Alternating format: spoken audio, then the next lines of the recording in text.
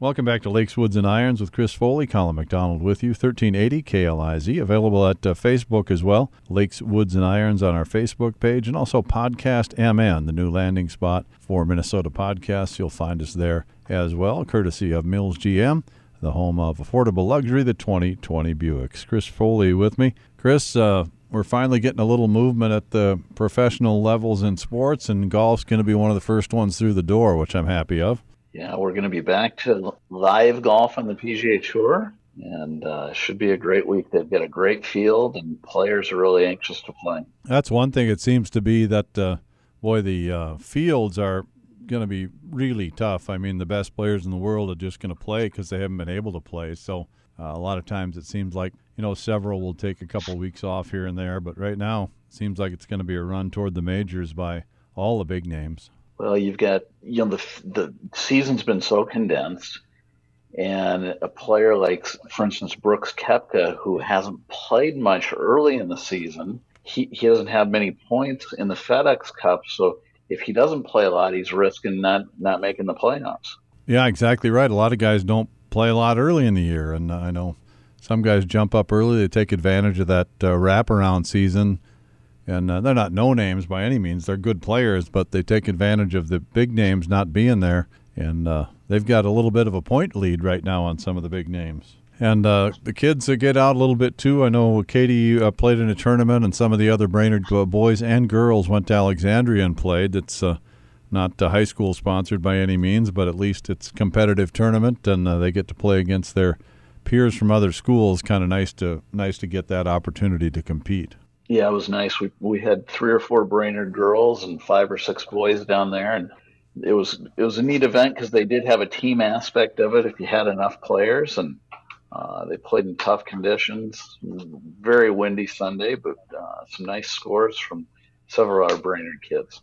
Yeah, it turned out good. Katie had a pretty nice day, I think 80, and finished 4th overall. That Alexandria teams have been loaded the last couple of years. Alexandria and Detroit Lakes always have very good teams. They've got a tradition of good golf there, and they always seem to play well during the high school season. A little later in the show, we'll check in with John Polkus with Theragun. Terrific product, Theragun.com.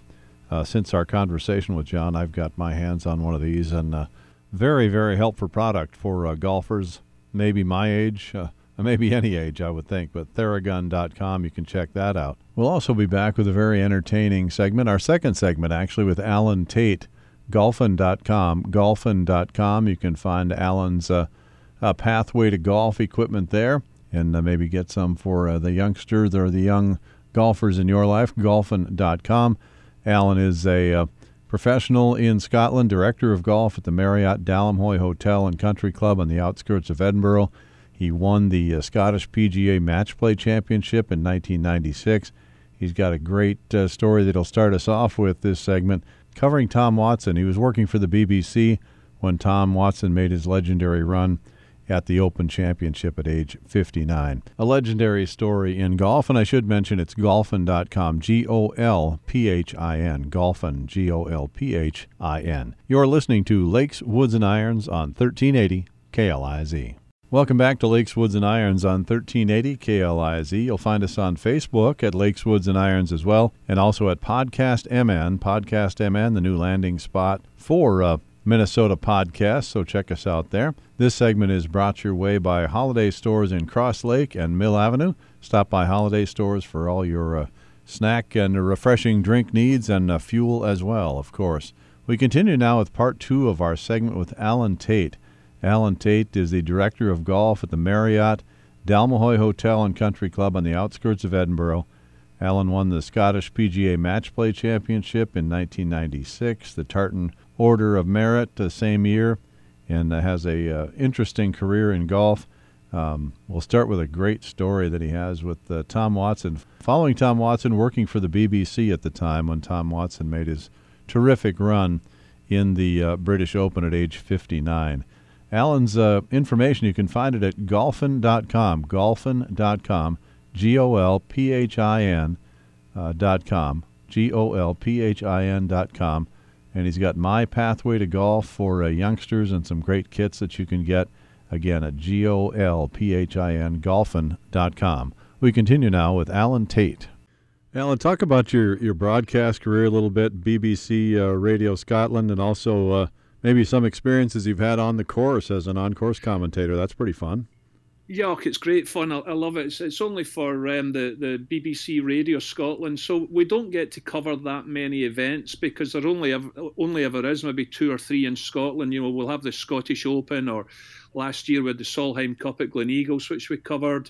We obviously covered the Ryder Cup when it was at Gleneagles, and we get the occasional Open Championship, which when it's in Scotland. But it's a shame because I love it. You know, you're inside the ropes.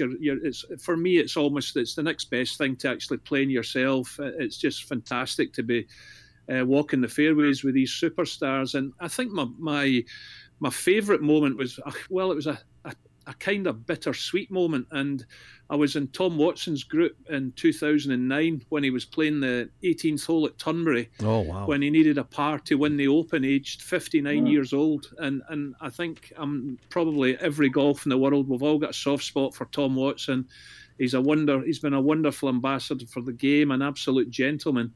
And I couldn't believe I was witnessing that, you know, what in my opinion would have been the biggest sporting story ever, not just in golf, but for a 59-year-old man to win the Open at Turnberry would have been absolutely sensational. And I was commentating, I was right there with him, and he hit his second shot and it was all over the flag. I mean, he flushed it, I think it was a 9 or an 8 iron, and the ball hit the hardest part on the green. You actually heard the thud when it landed, and he was so unlucky, and the ball just kept running and running and running, and it just fell over the back. And where his ball actually finished against the collar of the rough, he was so unlucky because it was almost like playing pool or snooker where your ball's under the cushion, and his ball was almost lying against the rough. If his ball had continued another 2 inches, he'd have been in the semi-rough and he would have had to chip it, or if it had stopped 2 inches short, he could have putted it. But he got caught in no man's land where that ball finished up, and he tried to putt it and got it to 6-7 feet, and then his putt never even looked like going in the hole. And it was heartbreaking. The atmosphere walking down that 18th at Turnberry that day, honestly, the atmosphere was incredible. I've never had that feeling on a golf course before, that we were all just willing this man to win and all be part of this history. And it was just, and I walked out. There was a 4-hole playoff, and I get out into the tee of the first hole of the playoff, and Watson had been inside his card and everything else. It had probably been about 40 minutes since he'd been at the 18th and just missed the putt. And I'm not exaggerating, guys. He walked onto that first hole of the playoff and he had aged 10 years. I promise you, it was weird. His face just looked haggard. His hair had got greyer almost. The bags under his eyes had got longer. And I looked at him and I thought, that poor man has actually aged 10 years in the last 40 minutes. And there was no way he was winning that playoff. No way. He didn't have the strength, and it was awful. And I actually felt sorry for Stuart Sink, who won, and he beat Watson in the playoff, you know. And Stuart Sink came into the media tent after at the media centre, and we were all sitting there, and one of the guys, first question, how do you feel? And Stuart Sink just took off his hat and he said, how do I feel? I feel like bad Santa Claus. Yeah. and that's what he said. And we all felt the same. And I felt sorry for him because he's just won the Open. He's just won a major. And he's you know, he was probably the most unpopular winner ever because we all wanted Watson to win. So that was probably my most memorable kind of 15, 20 minutes, that coming down 18 that day with Watson and everything that happened after it. It was sensational, but unfortunately there was no fairy tale ending in the end. But what an effort, what an absolute effort up against all these kids that were, you know, more than half his age younger than him and everything else. Just sensational. I agree. I think it would have been the biggest upset in the history of sport, actually. It was just a phenomenal effort, man. Yeah, just fell short. I remember thinking how he looked. He looked like there was no fuel left in the tank when he went to the playoff. Alan, were you at his press conference following?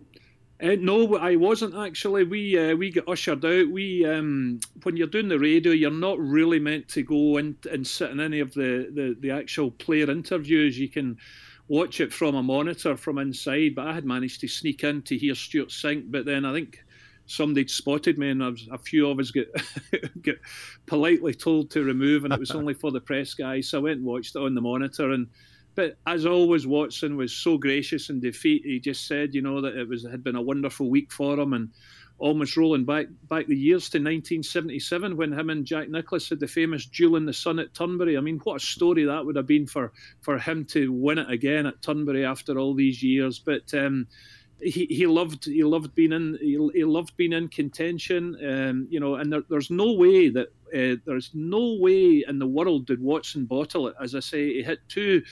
He ripped it off the tee right down the middle of the fairway, and his second shot was absolutely superb, all over the pin. And he just got screwed wherever that ball landed on the green. The gods weren't looking down on him, and that was it. But he was gracious as ever and took it in his stride. And I'm sure he wished he could have got the job done, but you can't control these things. Alan, another part of your career, if you want to talk briefly about that, quite the sought-after dinner speaker. You've got.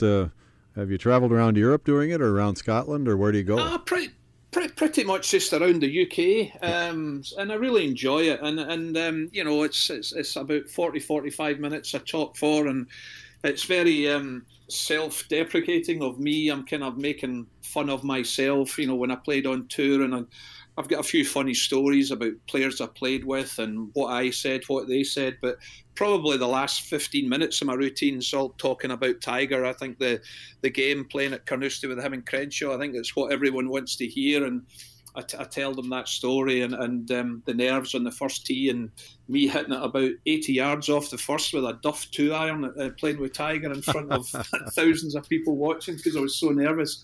But yeah, enjoy the dinner speaking, and it's gives me a little bit of extra income at the end of the year to pay off a credit card or go on holiday.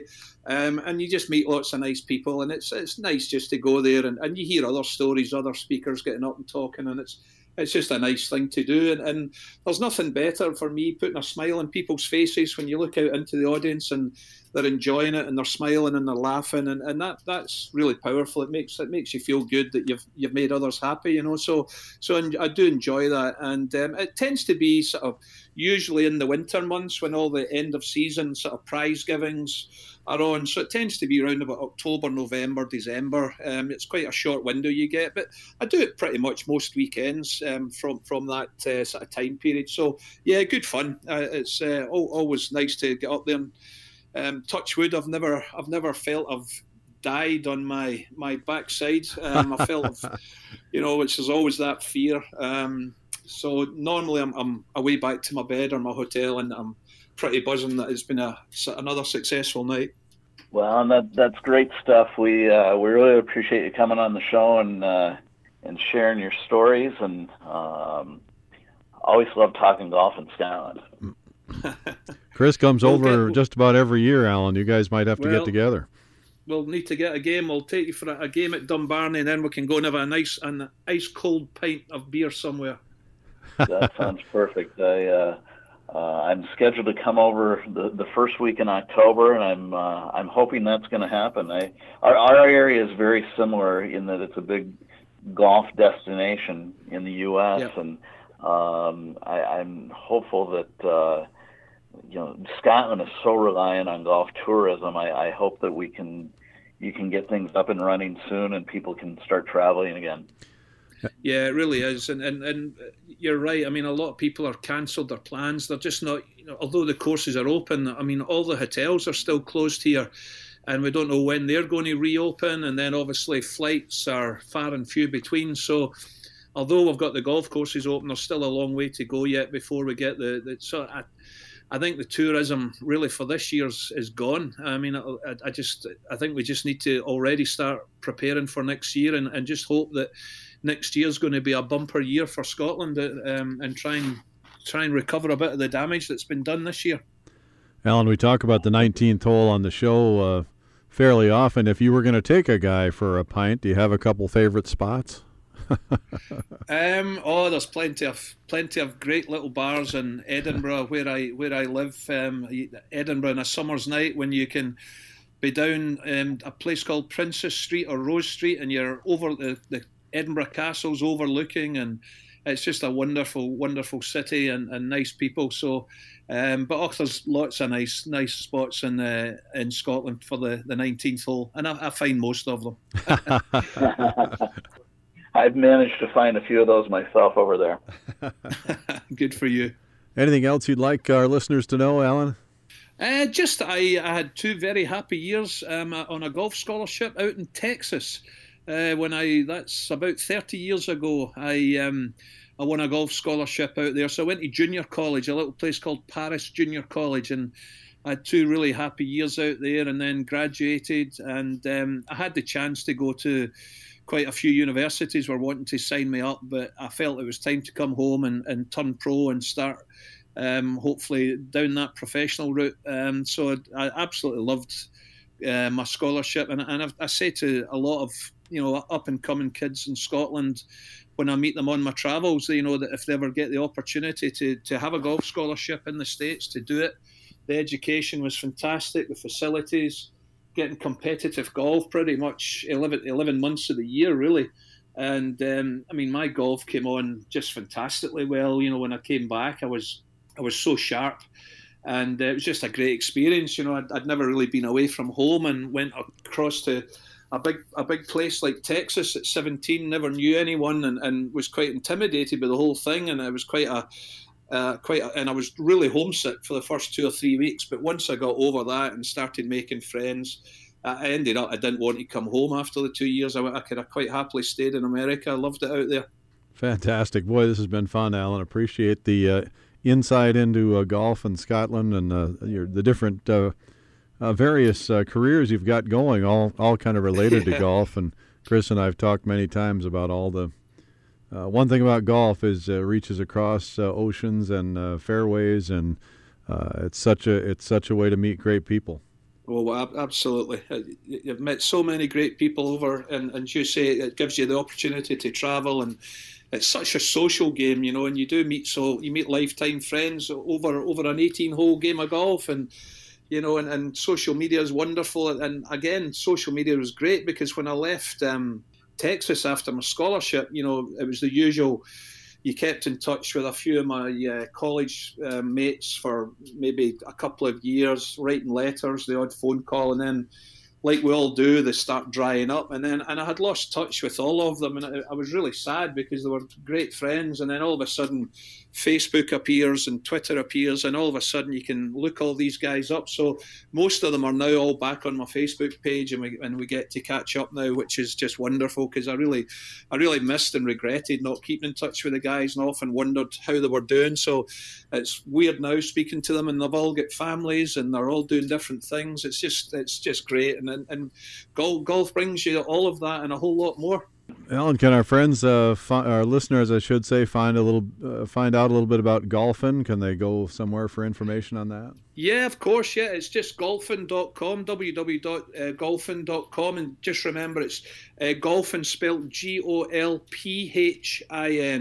and all our details are there about our My Pathway to Golf program and all our equipment for the kids, which is sort of 4 to 14-year-olds. So, as I say, our kit's getting pretty much out there all around the world now. So, yeah, you can find all the details there. And we've got a warehouse here in Scotland, and we've also got one in Orlando, and we've got one in Melbourne in Australia. So, if for any of your US customers, we've got plenty of stock over there in Orlando that can get out to them anytime.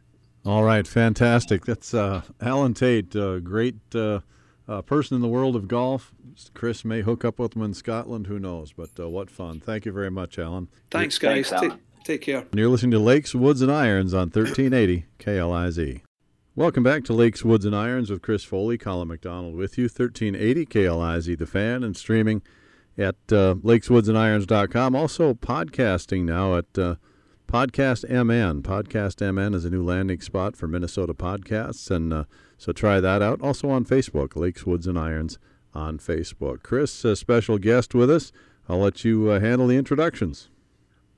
Yeah, I want to welcome my good friend John Pocus. John is the Vice President of Global Business Sales for a relatively new company called Theragun, and we go back a long time to his days as senior management at Callaway. Welcome to the show, John. Well, thank you, Chris and Colin. Pleasure to join you guys on this fine afternoon. Nice to have you. We're just talking off air. You're trapped in the house, so business is what you're concentrating on, John.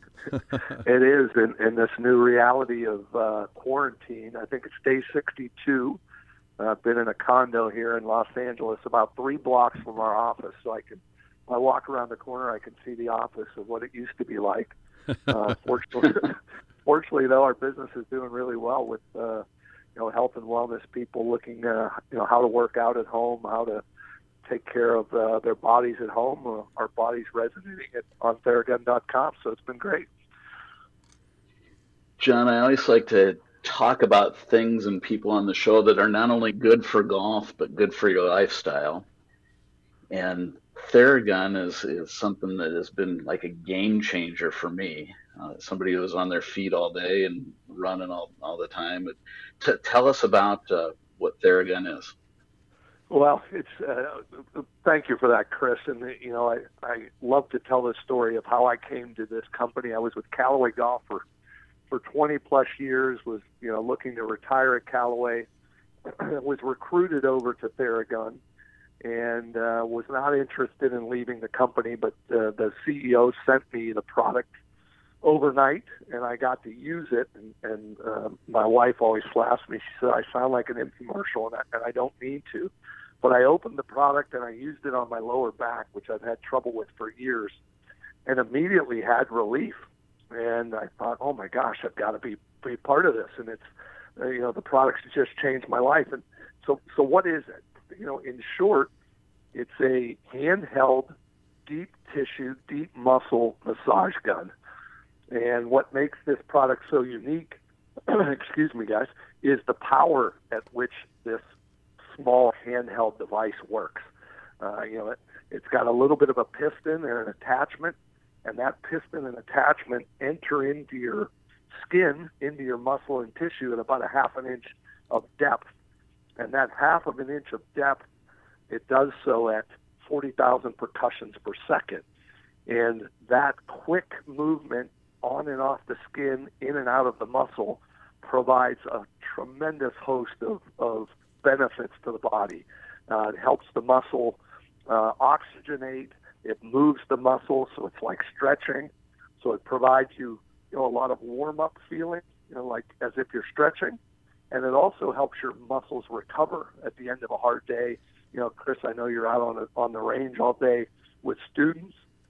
Helps the lower back, helps your legs, helps your shoulders, just helps your overall feeling of wellness. And it's a phenomenal product.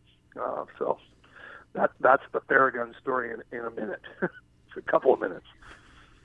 Yeah, I use it every night before I go to bed, but since we reopened, I've also been using it kind of before. If I'm going to hit some balls, I'll use it on my lower back, my shoulders, and it's amazing how much quicker my warm-up is and how much better I hit it.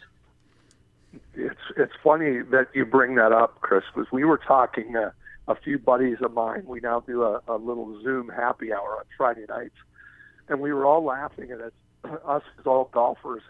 What warm-up means to a golfer is it varies the spectrum, but for many of us, warm-up means jumping out of the car, running down to the tee, taking 2 clubs, doing a couple of swings and some squat movement, and then trying to swing the club at 100 miles an hour. It's no wonder we all have lower back problems and other injuries. But you're 100% right. If you just take the Theragun and use it for 4 or 5 minutes, taking from the top of your body to the bottom of your body, our founder, Dr. Jason, will tell you 5 minutes with Theragun is like 1 hour of stretching. And I don't know about you two guys, but I haven't stretched for an hour and maybe ever. Combined, yeah. Right. It really does help with warm-up. And it's not just with golf. I mean, I feel better. I use mine every morning I feel better throughout the day. I use mine as I'm now, we're all locked at home on quarantine. My stand-up desk is in my office, so I've been back to a chair. I'm using it throughout the day. Just stand up, zap my legs, zap my back, zap my shoulders, and really feel great. So not only post-round, pre-round, obviously, before maybe that quick 2 swings with a golf club, and maybe as you're getting out of the car, you could try it for 5 minutes before you run to the first tee. Absolutely. I keep mine in my locker at the club. I also have one in my golf bag, so I'll use it out during the round. We just did a podcast with Colin Morikawa, who's a PGA Tour pro, who's now our ambassador for Theragun on the tour. He told me we just a couple of weeks ago, he actually will have his Mini in his bag while he's out on tour. He tends to have some little back spasms that hit him now and again. And he's going to be having the Mini in his bag, and he said he's more worried his caddy will be used more than he will. Might be a godsend for Freddie Couples. Wow. Yeah. Believe me, I've tried to reach out to him. I'll bet. John, I noticed this week in Golf Digest that you guys have kind of rebranded yourself to TheraBody, and you've got some new products as well. Yeah, so the move to TheraBody was obviously a purposeful decision to rebrand the company. TheraBody is now, if you think of it, that's the umbrella, the overarching company name, TheraBody, under which is the Theragun device business, which is really how we got started and have had this amazing successful run over the last 3 years. So there'll be Theragun device, and under TheraBody will also be TheraOne, which is a new CBD line that we are introducing on July 7th. Golfers, the golf vertical in particular, has had some success with CBD products. It's become more mainstream. The product is phenomenal. We bought our own farm in Colorado. We're controlling everything from seed to product in the marketplace. We'll be 100% USDA certified organic. And we really think it broadens our appeal as a health and wellness company. We're a tech wellness company, and having devices that you can also use with the CBD lotions and creams and sticks really increases the efficacy both of the CBD and the device when they're used together. So we think it's another step in the right direction to helping, in our case, golfers with both warm-up and recovery, now with devices and CBD. Boy, John, it just seems like it's such a wide open. I mean, golfers for sure, myself included. I'm one of those run to the tee guys, it seems like, with work and all those kind of things getting in the way. But lots of people obviously could utilize this. It really does. When I started with the company 9 months ago, the focus in all of our social media was very fitness oriented. A lot of our social media, is really good fit athletes. But we've started to realize over the last 3 years that this product, really every single person on earth could be a potential user of the product. It's that beneficial. And now we're starting to realize as we expand into golf and bike and run and hockey and lacrosse and medical, we're expanding our verticals because really everybody can use the product. And so it does benefit from, my grandmother down to, famous athletes like Cristiano Ronaldo that use the product. So it's out there for everybody. So all us guys like myself who are carrying 40 pounds, that's a tough workout in itself. So this could really help. I'm with you. I think there's more of us than there are Cristiano Ronaldo. John, how can people get this product? Chris, you want to talk about your experience with it a little too? Well, kind of like I was saying earlier, it's been a game changer for me as far as the way I feel on a daily basis. And, I stand on my feet all day and my calves tend to get tight and I get leg cramps in the middle of the night, and that would lead to my back tightening up. And But I'll tell you, since I started using Theragun, I don't have those leg cramps anymore, so my back doesn't hurt anymore, and I sleep better. So all good, so amazing. All good things. Yeah, and Colin, to answer your question on how you get it, obviously you can go to www.theragun.com. We're also now in the rebranded www.therabody, THERABODY, therabody.com, and we're also servicing golf professionals and pro shops around the country. We're also in significant big box retailers like PGA Tour Superstore and Golf Galaxy, and just growing so that where golfers are, they should be seeing our product. And if they don't, just go to Theragun.com and products available there. Fantastic, John. This is like Chris says, game changer. This sounds like something a lot of people can use, including myself. So very interesting. Sure appreciate you taking the time, John. Well, thank you all for having me. Colin, Chris, absolute pleasure. I enjoyed spending some time with you this morning. Thanks very much, John. I appreciate it. All right. See you all. You're listening to Lakes, Woods, and Irons on 1380 KLIZ. Welcome back to Lakes, Woods, and Irons with Chris Foley, Colin McDonald with you. 1380 KLIZ, The Fan. This segment brought your way by Cragun's Resort with great golf, great food, great stay and play opportunities for you. So check out Cragun's Resort and the Legacy Golf Courses. Find us at Lakes, Woods, and Irons, our Facebook page, and also PodMN, the landing spot for Minnesota podcasts as well. Chris, I was looking kind of interesting article. Tony Jacklin, great British Open champ, and he had there was golf's five underachievers, five greatest underachievers, which is a tough title to have. It's not just majors, as you'll see from the list, but Sergio Garcia is on the list at 40 years old, and he's got the Masters Championship that he finally won a few years back. Not very many, really. But Sergio was a guy that just broke on the scene at like 19 years old and was going to be Tiger's main competitor in that age bracket, and it just hasn't really come to fruition. Yeah, Sergio is definitely, if you look up underachievers, he's probably going to be on the list. You know, an immense talent who never really putted as well as he could have, which held him back. And I think he lived in the shadow of Seve and Jose Maria Olazabal. Yeah. And I think, you know, when you play in an era with Tiger, like Phil Mickelson, you're not going to win as much. When Tiger's winning, you know, almost 40% of the events he plays in, that takes away some events from everybody else. Yeah, very true. And just those two guys. Then you got some all-time greats in this class. Ernie Els with his number of career wins. Phil has, I think, 43 or 45, something like that. Tiger's got 80. So just between Phil and Tiger, that's 125 wins. And those are usually pretty decent-sized tournaments that they're winning. So, right. And when you consider that 40, 42 events a year, that's a big percentage. One of the places where Sergio has really shined is Ryder Cup, which is interesting.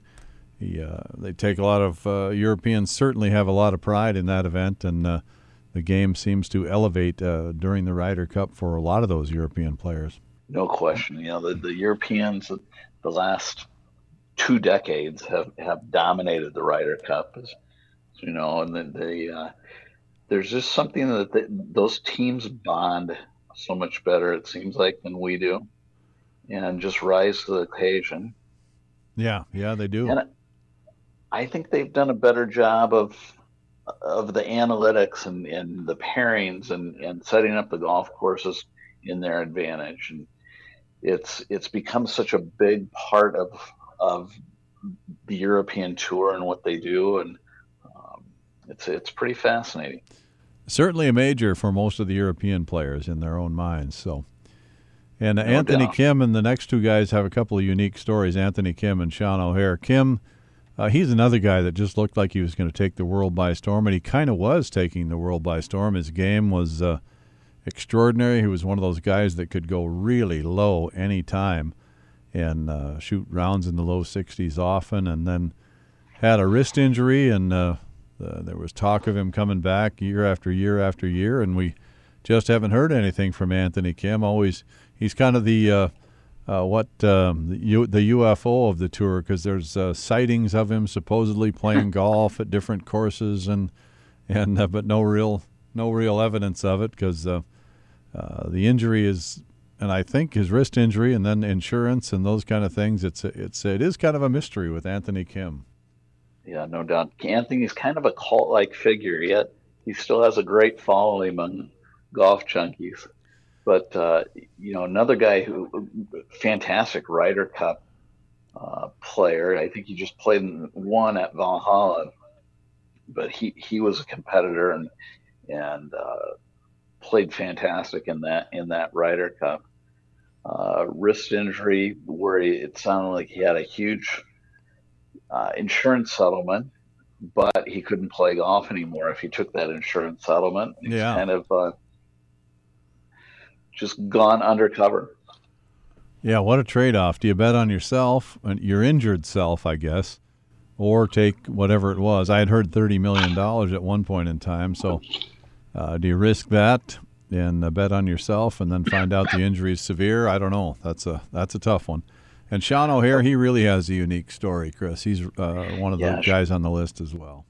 Sean O'Hair had a very domineering father that really pushed Sean to be a great player, and to the extent that if he had a bad round, he'd have to run a mile for every bogey he made.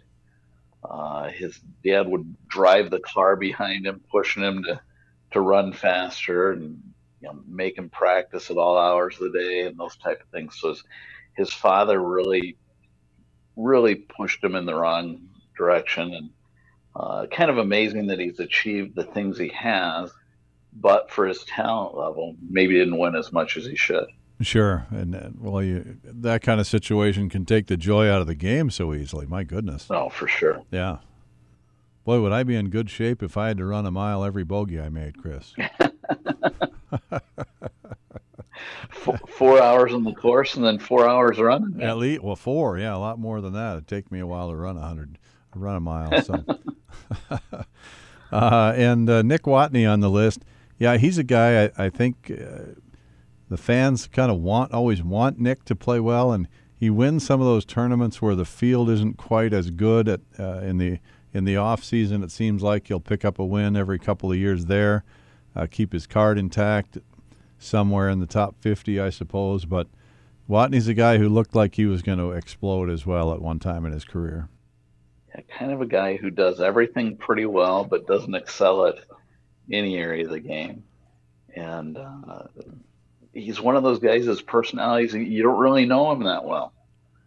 Yeah. But I don't know if I'd call him an underachiever, but a great journeyman in the game of golf. Yeah, got a fabulous career. That's what you think of all these guys. I mean, who wouldn't trade places with him? 99.9% of the world would.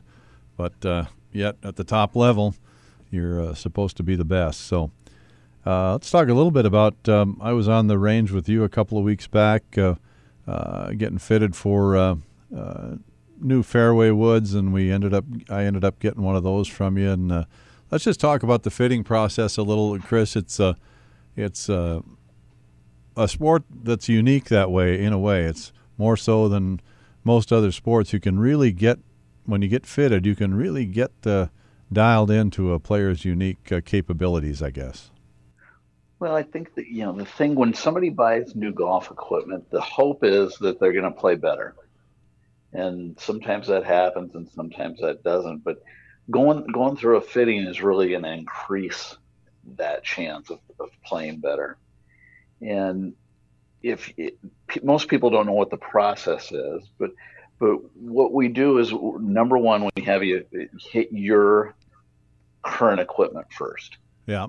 So we establish a baseline of where your current equipment is, collect data with TrackMan, our launch monitor, and then based on that data, we're going to choose some clubs that hopefully will enhance your game. And so we're going to have you hit multiple brands of clubs and collect the data and see how each performs next to each other. And generally, one or two of those clubs is going to come to the top for performance. It's going to feel the best. It's going to look the best hit, and hopefully, you're going to play better then. Yeah, it's fun to do. I enjoy the process of it, and trying to get better in the meantime during the lesson, and then hit a couple. We had, just in my case, I hit the 3-wood and the 4-wood. And I have a 7-wood that I, for whatever reason, hit real well. And the difference between the 7-wood and the 4-wood was minimal. So we decided, I always liked 4-woods, but the 7-wood kind of fills that gap. So we, just between us, kind of thought, well, maybe you don't need both. Why don't you go for the 3-wood and get a little extra distance? Right. Especially in the longer clubs, when you get down to your long irons, your hybrids, fairway woods, so many times the gapping between those clubs isn't big enough. So a lot of times in a people's bag, let's say they have a 4, 5, and 6 iron in their set, they end up hitting all of those a fairly similar distance on average. When they really hit one good, they might have the proper gapping. But when they're just hitting them average, they're all very close to each other.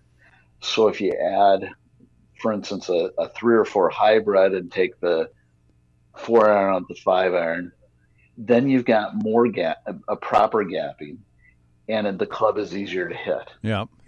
And then same with the fairway woods. A lot of times, in your case, you didn't have any trouble getting the 3-wood up in the air.